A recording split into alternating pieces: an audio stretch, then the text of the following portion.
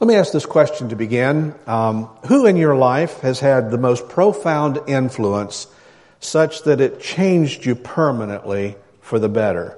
Let me ask that question again. I'm asking you to participate with me. Go along with the flow, if you will. Who in your life has had the most profound influence such that it changed you permanently for the better? Now, I would hope that all of us would place Jesus, who know Him, would place Jesus at the top of that list. But what I'm asking us to do this morning is to think of a person in the flesh besides Jesus, who is God, who came in the flesh, but someone other than Jesus who has had the most profound influence such that it changed you permanently for the better. While you're thinking about names and different people that have crossed your path, and how you would answer that question, let me say just how much on a personal level that I enjoy fixing things. That's just me. I like to fix things. I like to make things better than I found them. And I think my wife would tell you that over the course of our marriage that I've been pretty consistent in having that kind of passion. This is just me now, and this isn't suggesting you need to be like this at all. I'm just starting the message with a way for you to relate to some things. But if I can help someone that's in a hard place, I like doing that. If I can help explain something I know a little bit about to someone who's trying to learn about something, I enjoy that. If I can make something work again that stopped working, I enjoy doing that. If I can make something last just a little bit longer than what it seems like it was going to last, I like doing that. If I can make something look a little better than it does right now or did in the first place, I'm liable to polish something up and put a little paint and a little dab of something here and there and try to sharpen it up. If I can bring someone a little bit of encouragement if they've been in a hard time or a hard place, I like doing that.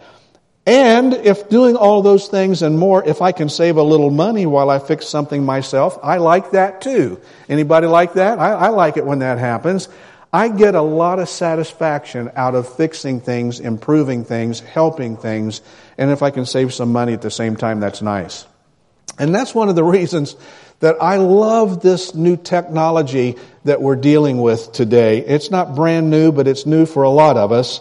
But this technology for me, that comes from YouTube, DIY.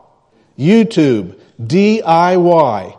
YouTube, do it yourself. I love that technology. And I can't tell you how many times it has helped me do one of my favorite things, and that is fix something myself with my own hands and my own ability, so to speak, with some guidance. And so, on the internet, if a person is patient enough to sort out the hundreds of videos that are literally designed to teach a person how to fix something or do something, you can not only hear the words of how to do something or how to fix something, but they usually have it videoed so that you can watch it happen right in front of your eyes. And there's a lot that I can follow if somebody will just show me the way. Amen? You know what I'm talking about? Just show me how to do that. I think I could fix that if somebody would just tell me, walk me through it, show me. And I've saved a lot of house calls to the house over the years by learning from people who have something we call a gift of mentoring. Say mentoring. Mentoring. People who have the gift of mentoring. And some have it more than others. And you can tell if you get on the internet and you can pull some of these up, and some are kind of dry and boring and they leave parts out that I'd like to know more about. But some get it just right. I mean, they start to finish, and they've got it videoed, and they talk about it, and I get halfway through and I'm thinking, yeah, but you haven't told me about, oh, he just answered that. That's what I was waiting for. How do I get this part out? How do I get it loose without breaking it? How do I, whatever. I love it when that happens, when people mentor me. So our passage today in Philippians chapter 2 has to do with the significance of mentoring and its potential impact in the ministry of the church. Mentoring and its potential impact in the ministry of the church. So let's get just a very simple working definition of what it means to be a mentor. A mentor is a person who serves as a trusted counselor or teacher to another person. That's a very simple working definition. Someone who's trusted and who serves as a counselor or a teacher to another person. And so with that thought in mind, this business about people helping other people, let's read the passage together. I mean, I'll read it, but you together in the sense you follow along. Philippians chapter 2, verses 19 through 24. 6 verses. Now this is Paul speaking. But I hope in the Lord Jesus to send Timothy to you. Who's you? The Philippian church. Philippians. But I hope in the Lord Jesus to send Timothy to the Philippian church shortly, so that I also may be encouraged when I learn of your condition. For I have no one else of kindred spirit. Now that's powerful. No one else. Paul says, I have no one else of kindred spirit who will genuinely be concerned for your welfare. For they all seek after their own interests, not those of Christ Jesus. But you know of Timothy's proven worth, that he served with me in the furtherance of the gospel like a child serving his father. Therefore, I hope to send him immediately, as soon as I see how things go with me. And I trust in the Lord that I myself also will be coming shortly. And so that's the passage we're going to look at this morning. Let's remember, just by way of our study, and some of you are new, and some of you have not been a part of the study. And so for those of you who are here nearly every Sunday, God bless you. Thank you for allowing me to be a bit redundant, but it helps people to capture where we are. Let's remember that Paul is nearing the end of his life cycle. Not only his physical life, but also obviously his ministry by this time that he's writing this. And he has most recently been imprisoned. It's not so much the really bad, ugly dungeon prison this time, but he's kind of locked with a guard in a house, and people can kind of come and go and visit him, but he's still chained to a guard, and he's not allowed to leave the house until he makes his appearance before Caesar about charges that have been levied against him. And Caesar has the ability to do one of three things, it seems to me. He can either hear his case and then let him go, or he can continue his incarceration at some level, or he can take his head off and take his life. The Caesar has the ability to do any one of those three. And so while he's waiting for his appeal to come up, his court case, so to speak, to come up, he's writing these letters. And he chooses to write a letter back to one of his favorite churches that's in the city of Philippi. It's about 600 miles from where he is in prison. In this section of his letter, he's introducing us to a new figure. He's introducing us to a young man whose name is Timothy. I don't know, something about that name I really like, but he's telling us about Timothy, who he plans to send Timothy back to Philippi for a report. They met. Where did they meet? Well, they originally met on one of Paul's visits to a city called Lystra, and we're going to show you that on the map just so you can place that. You see it says at the bottom of the map, Paul's first missionary journey. And he leaves from Antioch, he goes to Cyprus, the island of Cyprus, and then he heads up to what we would call today modern-day Turkey. And so if you'll look just to the right of Perga, you'll see the city Lystra. And so that's where Paul runs into Timothy. Now, why is that an important city? Well, the next map tells us that, because that's Timothy's birthplace. That's where Timothy was born, in modern-day Turkey, in the city called Lystra. And we know from Paul's letter to Timothy something about his background. So we're talking about Paul and his letter to Philippi, but we're first of all talking about Timothy that he's introducing us to. So we need to understand something of the significance of why Paul wants to speak about him. So let's take a look at 2 Timothy chapter 3, and we'll read a few verses starting at verse 13, where it tells us a little bit about Timothy's background. So Paul says to Timothy, "Evil men and impostors will proceed from bad to worse, deceiving and being deceived." Now, may I just stop there for a second and say, are we not in fact living in those days as well today? Are we not seeing evil men being deceived and deceiving others? We're seeing that all the time in this world today. So this is a manifold truth that Paul is speaking about, how the devil works in this world until Jesus comes. Verse 14. "You, however, continue in the things you have learned and become convinced of, knowing from whom you have learned them." Well, of whom did he learn these principles that he's convinced of? Well, he learned them from Paul. But he also learned them from his mother. We're going to see that in a second. And he probably learned some of it from his grandmother. And he says, and that from childhood, this is before he met Paul. Paul taught him a lot of things. But even before he met Paul and was introduced to Jesus Christ, he was learning things of value, Paul says. "From childhood, you have known the sacred writings, which are able to give you the wisdom that leads to salvation through faith, which is in Christ Jesus." Now, friends, let me pause right. This is a whole sermon in and of itself, but I don't have time for. But those folks who think that the Old Testament is out of touch, out of date, and not relevant have missed this teaching from Paul. Paul is saying that these truths that we learn from studying the Old Testament sacred scriptures lead us to wisdom. They lead us to salvation and lead us ultimately to Jesus Christ. That's powerful to me. So when you're reading through Numbers and you're reading through Leviticus and you're reading through all these scriptures that you're thinking, how many more before I get done with this one? Just remember what Paul said here. He said, it's for yours and my benefit. It's for our edification. I'm going to list the 4 things that it does at least as we study it. And then he goes on to say something really important.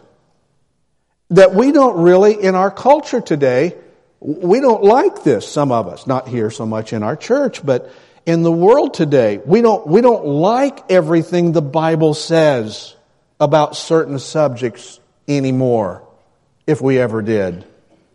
But he said you need to like it because all Scripture, how much of it? All Scripture is inspired by God and profitable for teaching, for reproof, for correction, for training in righteousness, so that the man of God, we could say the woman of God, may be adequate, equipped for every good work. So this tells us that Timothy was well versed in the Old Testament writings. And it also tells us why we need to study the Old Testament. Number 1, in verse 15, all of these are from verse 15.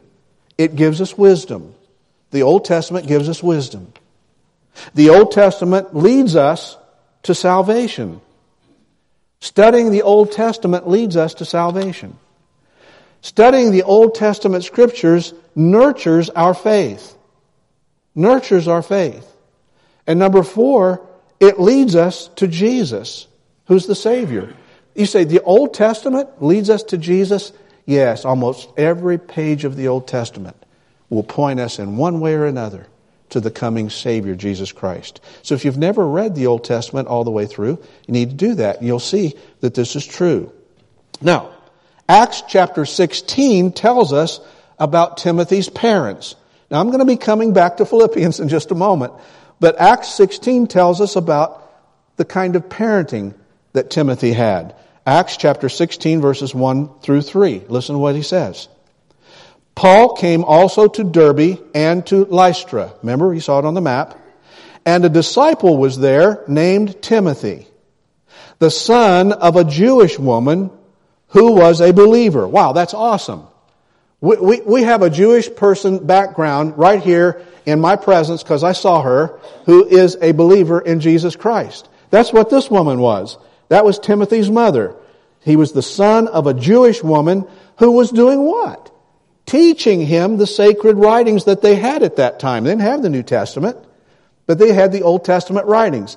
Son of a Jewish woman who was a believer, but his father was a Greek. And he was well spoken, Timothy, not his father.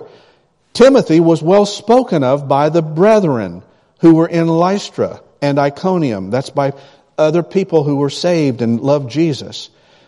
Paul wanted this man to go with him. Which man? Timothy.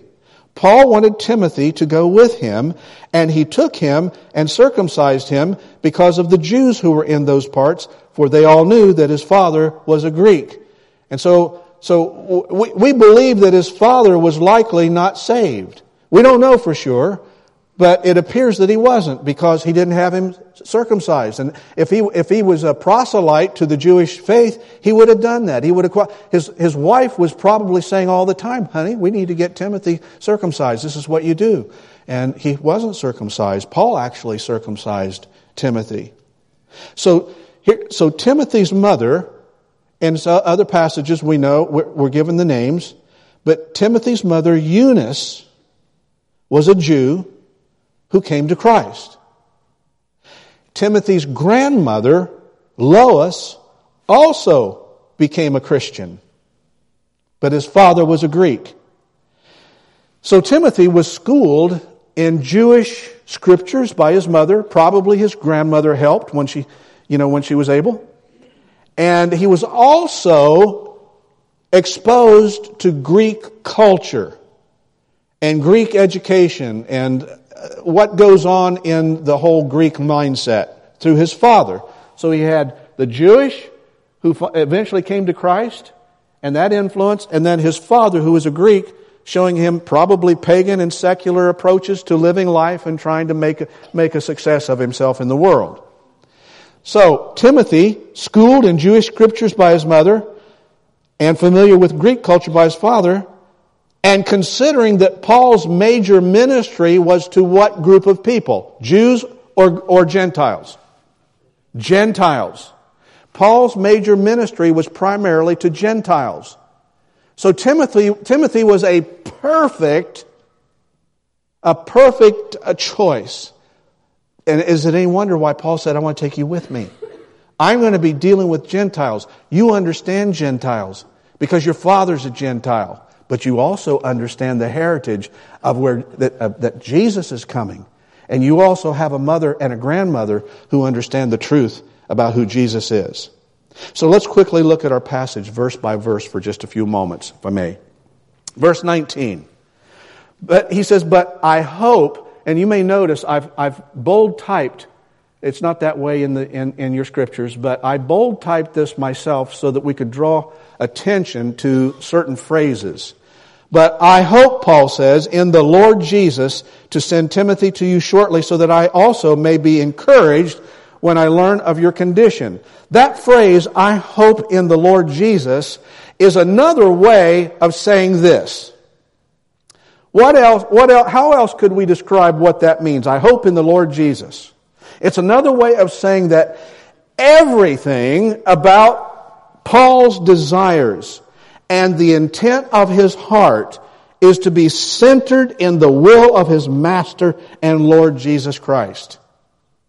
It's another way of saying everything about me, all of my thoughts, all of my activities, all of the things that I would speak, they are all in the Lord Jesus Christ. It's wrapped up into that. And so here's a question for us today, a question for myself. Is that my prayer at the start of each new day?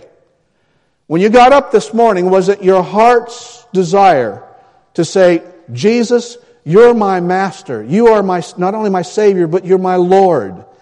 And it's my heart, whether I can pull it off or not, and I can do better with your help, whether I pull it off or not, I want you to know at the start of this day, I want everything I say, do, and think to be appropriate in the center of your perfect will for my life." That's really what he's saying there. And when we go to bed at night, is it part of our evaluation to make at the end of the day, when we lay our head on the pillow, whether we speak it or just at least think about it, as to whether we've directed our focus and energy in some way this day that I've just experienced to walk in the center of Christ's will for my life and my family? So in other words, did I start out to want to do that? And at the end of the day, how well did I do walking in the center of Jesus' pleasure for my life as opposed to my own? Because you see, self seems to have been placed on the back burner in Paul's life. But it's not always on the back burner in my life. Can I get an amen on that? Is that not true for us? That some days when we experience our lives, that self is not as far on the back burner as it seems to be in Paul's life. And that's why we talk about him, and that's why we study him. Because somehow he's devoted himself at a level that is challenging to my spirit, and perhaps yours as well. Living in the awareness that Christ has a specific yearning for our activities and our thoughts seems to have captured his passion completely. And the question is, has it captured mine? Has it captured yours? That every thought is taken captive. Every deed is taken captive. Every day that I live. And it's not so always. And it gives me pause as I begin each new day, hopefully more and more absent of self. More and more absent of self. And then he says, in sending Timothy, that he has an expectation that he'll be encouraged in what Timothy finds going on at the church at Philippi when he brings the report back. I mean, we already read this, that Paul knows and expects, and we're experiencing it right now, that there are evil imposters and self-deluded people that are invading the ranks of Christendom and the kingdom and the church of Jesus Christ. Paul already said, expect that to happen to every one of the churches. Expect that it will continue until Jesus comes. So he's already said there's going to be trouble waiting for you, Philippi, if you're not wise, if you're not discerning, if you're not being careful. But listen what he's anticipating though. He's not anticipating that they're going to get an F. He's anticipating that they're going to at least get a C or above. Maybe a B, maybe a B plus, maybe an A minus. I don't know, but he says, I'm expecting a good report that they won't fall prey to the assault of the devil upon the church through evil men. Here's a thought. You think about this, if you will. There's something special that happens in our lives when people we admire believe in us. That's special. It's special when there's a teacher that you have at the high school, or a professor that you have over at the university, or a layperson in the life of the church that you attend that is always gracious and kind, has always got a helping hand and a kind word for you, and has said, I've prayed for you. And somebody that took the time to remember our name coming through the door and how special that was. Or a Sunday school teacher or a small group leader that says, I believe in you. I don't think you've reached all of your full potential yet. I see things in you that maybe you don't even see in yourself. You say, yeah, but I'm over 70 years of age. So what? So what? Anytime somebody believes in us more than we even believe in ourselves, it does something to us. And that's what I see Paul saying to the Philippian church. Look, I believe in you guys. And that's what I hear Jesus saying. If you missed last Sunday, you need to get the DVD, because I talked about taking the land. It's so important that the church remember its main business of taking the land. Just like the 12 spies were to go out and come back and bring a report, and 10 of them said, not doing that. That's too scary out there. But 2 of them said, we can do this with God's help. And our job is to take the land.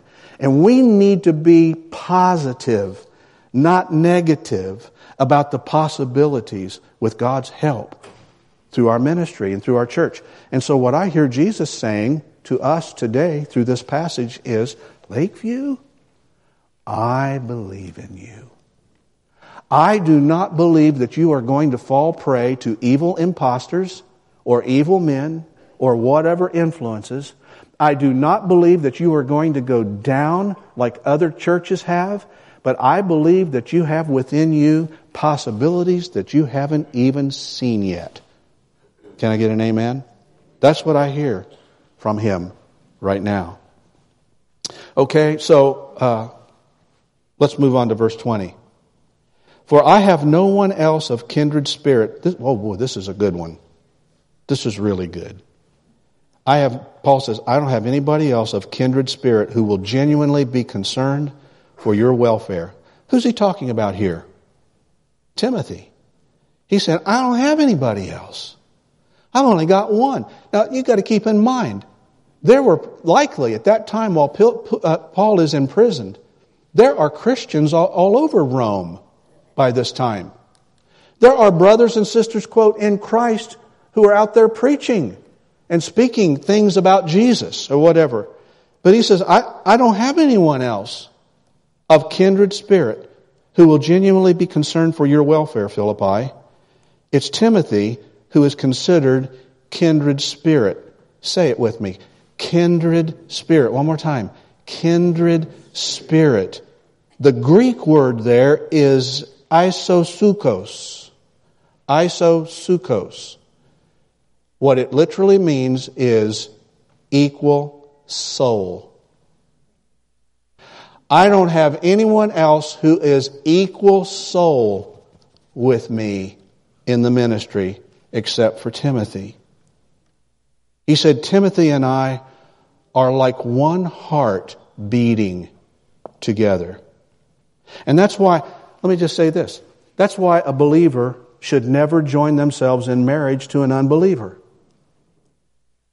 That's a real problem for some of us parents. It's a real problem when our kids, quote, fall in love with someone and then find out they really don't know Jesus, but they want to get married. They proposed. Why is this a problem? Well, you should never join yourself in marriage to an unbeliever because, here's the problem, the unbeliever does not share a kindred spirit, equal soul, one heartbeat. They can't because they don't know Christ. They're not in love with the Master like you are. They're not devoted to the Master like you are. And the unequal yoking of that creates nothing but a future potential problem. Now, I didn't say love wasn't there. I never said that a person can't love an unsaved person and think that maybe you're supposed to marry them. I never said that. Love may be there for one another, but the equal soul part is missing. The equal soul part is missing. And so I just, as I studied that and I thought about that more deeply, and I thought to myself, just in a personal way, I'm so thankful in my own life, in my own marriage, that we are equal souled, equal S-O-U-L-E-D, equal souled when it comes to Jesus Christ. That means everything.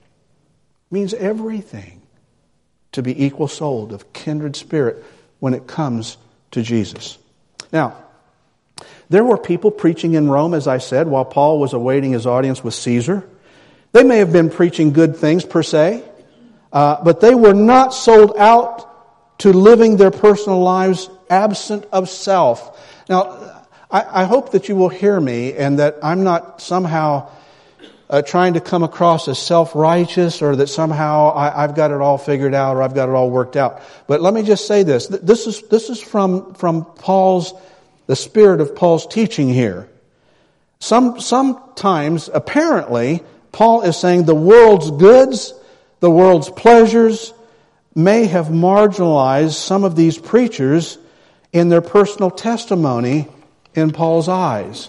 And I just have to say that sometimes when I am watching what you watch once in a while, whether it's on a television preacher or a radio teacher preacher or the next bestseller book that we see on the shelves, and sometimes I just have to say this, some of them are tremendous, but some of them I have the feeling that they are preaching themselves as much as they're preaching Jesus. They're preaching themselves their persona, their personality, their charisma, their goals and objectives, the things that they, and you start doing a little bit of research and a little checking, and you find out where they live scares you, and what they drive scares you, and it makes you wonder and ponder, and it's just, and it's a little scary. And Paul said, some of these preachers in Rome, I don't know. He said, but not Timothy. He was in the same place that Paul was, equally sold, one heart, one mind, in this case, to be absolutely concerned about the spiritual welfare of the church. Here's this as your pastor, here's what I look for in the people of the congregation. As much as I love to see masses and critical mass grow, as much as I love that, and as much as I love being able to tell people how they can meet Jesus Christ, it hardly gets any better than that. But what I'm looking for as a result of this kind of teaching, because I believe that's what Jesus is looking for, is for people who are as concerned, not in a negative way, but in a positive and hopeful way, as concerned about the spiritual welfare of the local church as Paul was, or as I am. At least get it as high as mine is. Take it further if you can, and I'll learn from you. But at least go after that. Is your concern for the health and well-being of this church as concerned as Jesus wants you to be? That's a powerful truth right there. All right, verse 22. But you know of his proven worth, Timothy's proven worth, that he served with me in the furtherance of the gospel like a child serving the Father. And what Paul says there is that Timothy by this time was seasoned as a result of the time that he spent with Paul. He's seasoned. Because he started early in the Old Testament scriptures with his mother and grandmother. And then Paul comes along and he just takes it on up to another level. This is not a rookie novice we're talking about here now. When they first met, you may not have thought about this, but when they first met, it was probably around 50 AD. 50 AD on the timeline. Some believe that Paul was likely to be around 48 years of age, and Timothy was perhaps around 33 years of age. So there's a few years difference. One, the teacher, the other, the student. His value, Paul said, was already recognized because the brothers in Christ in the church recommended Timothy to Paul to take with him on the next leg of his journey.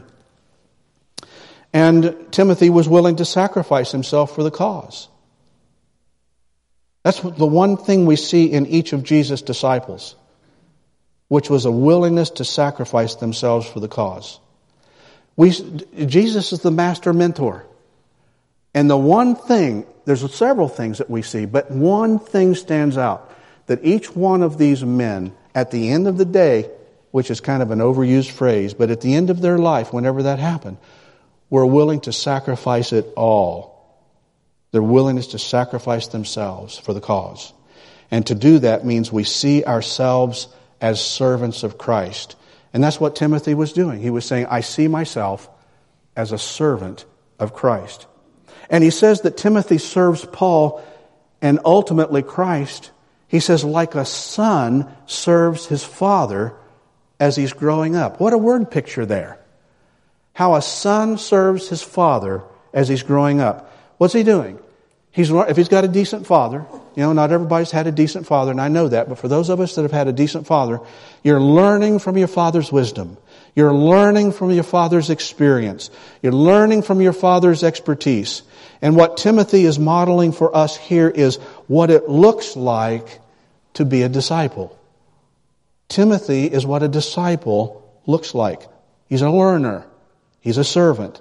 One who's constantly seeking to get things down pat so that there are no foolish mistakes and that the end product is beautiful and pleasing to the teacher. Verse 23. Therefore, I hope to send him immediately as soon as I see how things go with me. The Greek word, therefore, immediately means at once, which is that's being remarkably available. You know, sometimes we'll put out a plea for help with something in the life of the church. I'm talking about any church. We're talking about this church too. And we call for help in the life of the church. And all of a sudden you hear things like, I wish you'd have told me 6 months ago so I could work that into my schedule. But my schedule, but I got my schedule here. And I've got to do this and I've got to be here. And that's that weekend that we're going to the picnic in the lake. And Timothy says, no, I'm ready at a moment's notice. Now, we all have plans, and we're not saying that we just disrupt reasonable kinds of things and the more advanced notice that we can have about things. But basically, Timothy, as a disciple, as a learner, as a servant who's sold out, he says, look, I'm ready at a moment's notice to step up to the need. You want me to go to Philippi? I'm out of here. Just tell me when. Just tell me when. And then verse 24, to bring it closure, and I trust in the Lord, Paul says, that I myself also will be coming shortly. So right there is a little bit of a clue as to what Paul thought was going to happen. He's in prison, okay? But he's expecting to win in this appeal to Caesar. And he does get released. But that's exactly what he thinks. He says to the Philippians, he said, I'm pretty sure I'm going to get to see you at least one more time. That's what he's saying there. That's pretty cool. Now let me summarize. Joshua had Moses. Elisha had Elijah. Timothy had Paul. Paul had Barnabas, the encourager. And 12 guys had Jesus. And they changed the world. Someone has said, and you think about this for yourself, because it's talking about devotion and commitment here, really. We all live in one of two places in Philippians. All of us. Which one do you live in? Which one do you live in? Philippians 1:21, which we already studied, and it says, for me to live is Christ and to die is gain. Are you living there? That's where Timothy was. For me to live is Christ and to die is gain. Or am I living in Philippians 2:21? For they all seek after their own interests, not those of Christ Jesus. That's self. So the theme of this passage is the significance of being sold out. It's the significance of being available. But most importantly, how mentoring and its potential impact in the ministry of the church has been forgotten by many. So look at the value of the kingdom of God that came from the mentoring that Paul did with Timothy. Think about it. Think about the power that came from Jesus' mentoring of the 12, of the mentoring processes going on through the Old Testament and even into the New. So let me ask you these questions as I close. Who are you mentoring on purpose? Say, me? I'm 80 years old. Well, then you know a lot. You know a lot. Who are you mentoring on purpose? Who has the Holy Spirit identified to you that has the potential to be equal souled with you in spiritual things? One heart, one mind. Has the Holy Spirit already drawn your attention to someone? Maybe in the life of this church? Maybe some other brother or sister in Christ in the community that you know or whatever, but you're like-minded. Spiritually, you're not unequally yoked. You are kindred spirit. And the Lord has said, you need to pour yourself into this person. Because this person is all ears. This person, listen, I've lived long enough and I've had enough exposure to lots of different lay people in churches all over the country. And I've been blessed to have many multiple staff. And I've worked with many board members and church leaders and Sunday school teachers and small group leaders or whatever. And I can tell you that not all of them were kindred spirit. They all loved Jesus. They all said good things, but they weren't all kindred spirit. But I will tell you, the ones that are kindred spirit with you, that's spatial. That's special when that happens. And so who has God already identified? Or who have you asked God for someone like that while you still have breath and opportunity? Have you asked God for someone like that? So, Jared, where's Jared? Come up. I got a little competition in the room today, but come on up. Now this is Jared Webb. You've already, he has no idea I'm doing this, but this is Jared Webb, and Jared has been around here for a good while. How long have you been coming here? 2015, so 3 years. Almost 3 years now. So he's been around. Some of you haven't met him yet, but you can see him coming and going, that sort of thing. But Jared came as a volunteer, and he got involved in our programming, and then he became an intern here in the life of the church, and we're really thrilled. He's at that level right this moment. But guess what?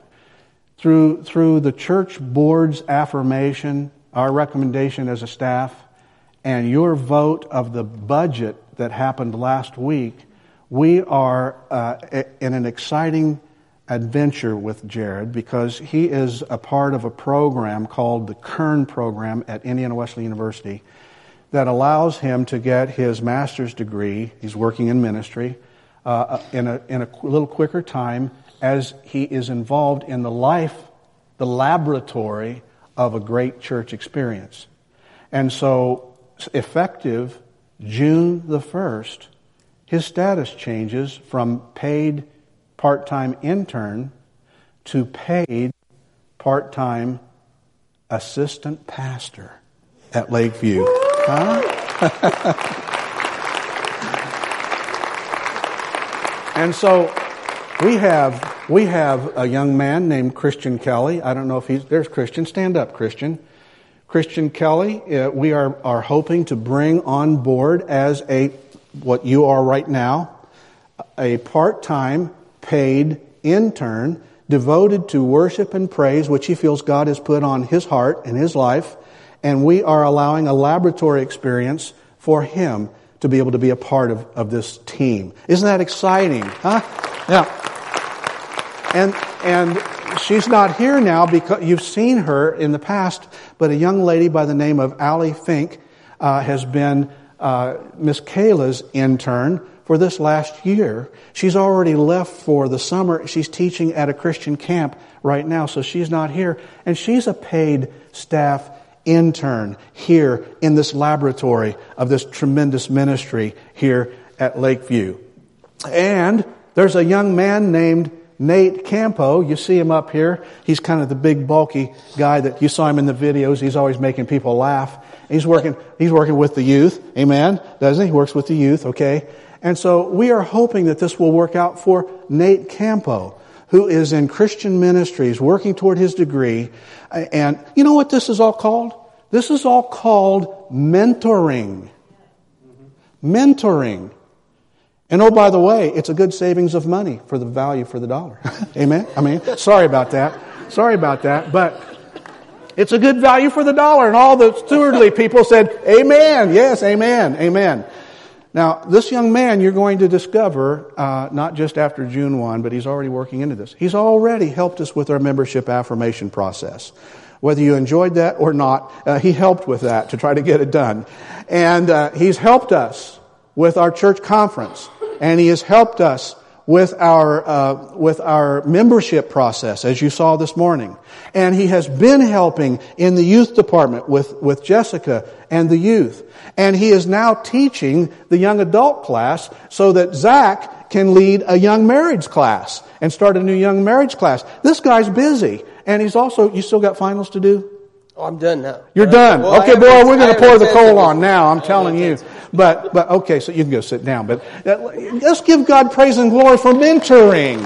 That we have an opportunity to pour into people's hearts and lives. Now, what are we going to, do we have a system set up? Is there good accountability? Are we getting good value for the dollar? All that stuff has to happen. But listen, you've got to have a heart to want to do those things. And I'm so thankful for these men and women who are coming on board that God is leading us to, who I hope have a kindred spirit, one heart, equally souled, not S-O-L-D, but S-O-U, the soul, dialed in to one another. You know, it doesn't take much to tear a person down, does it? Our job is to lift people up and to encourage them. And Paul was not about to let that Philippian church get torn down. And he said, look, I believe when Timothy comes, he's going to bring me an encouraging report, and we're all going to be happy and glad.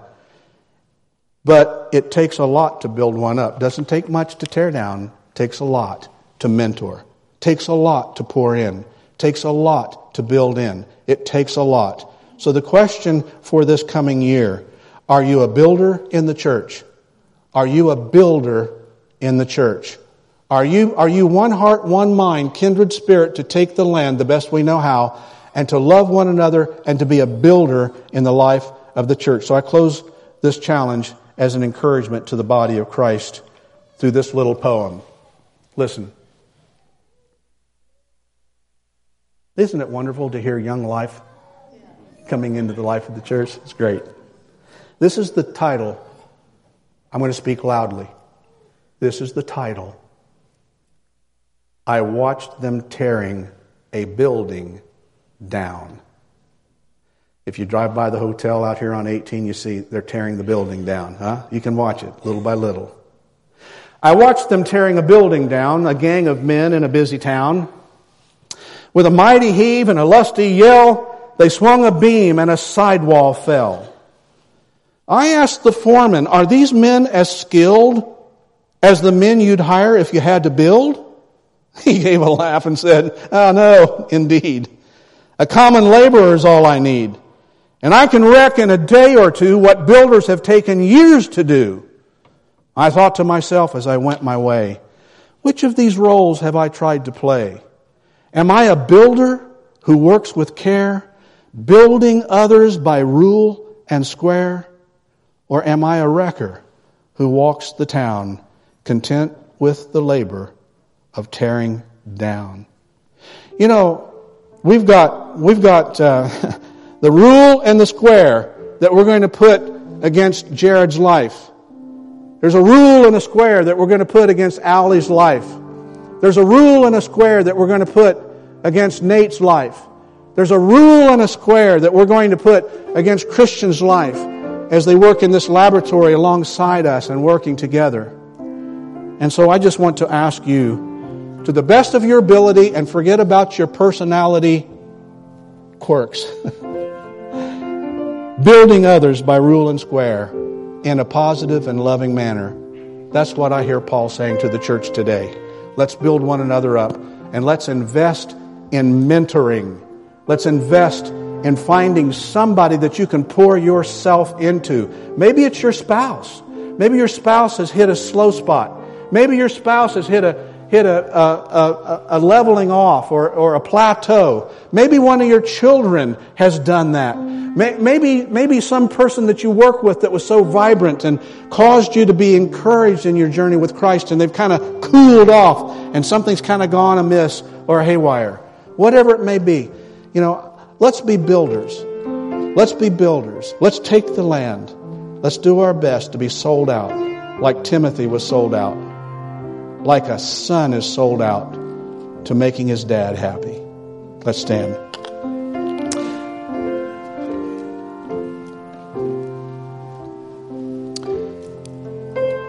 How many would... Let's bow our heads and close our eyes for just a moment so there'll be less worrying about what somebody sees. Would you just do that for me for a moment? I wonder how many would slip their hand up right now and say, I would like to have a mentor in my life if I could find the right one. Would you slip your hand up and say, I'd enjoy that. I would. God bless you. God bless you. There must be 15, 20 hands that went up. Okay? Put your hands down. And I wonder how many would say, if you aren't already doing it, I felt God challenge me this morning to pour myself into somebody's life at a better level this morning. Would you slip your hand up? I feel God challenged me to do that. Slip your hand up. Come on. Come on. Come on. I should be pouring myself into somebody's life more than I have. God bless you. God bless you.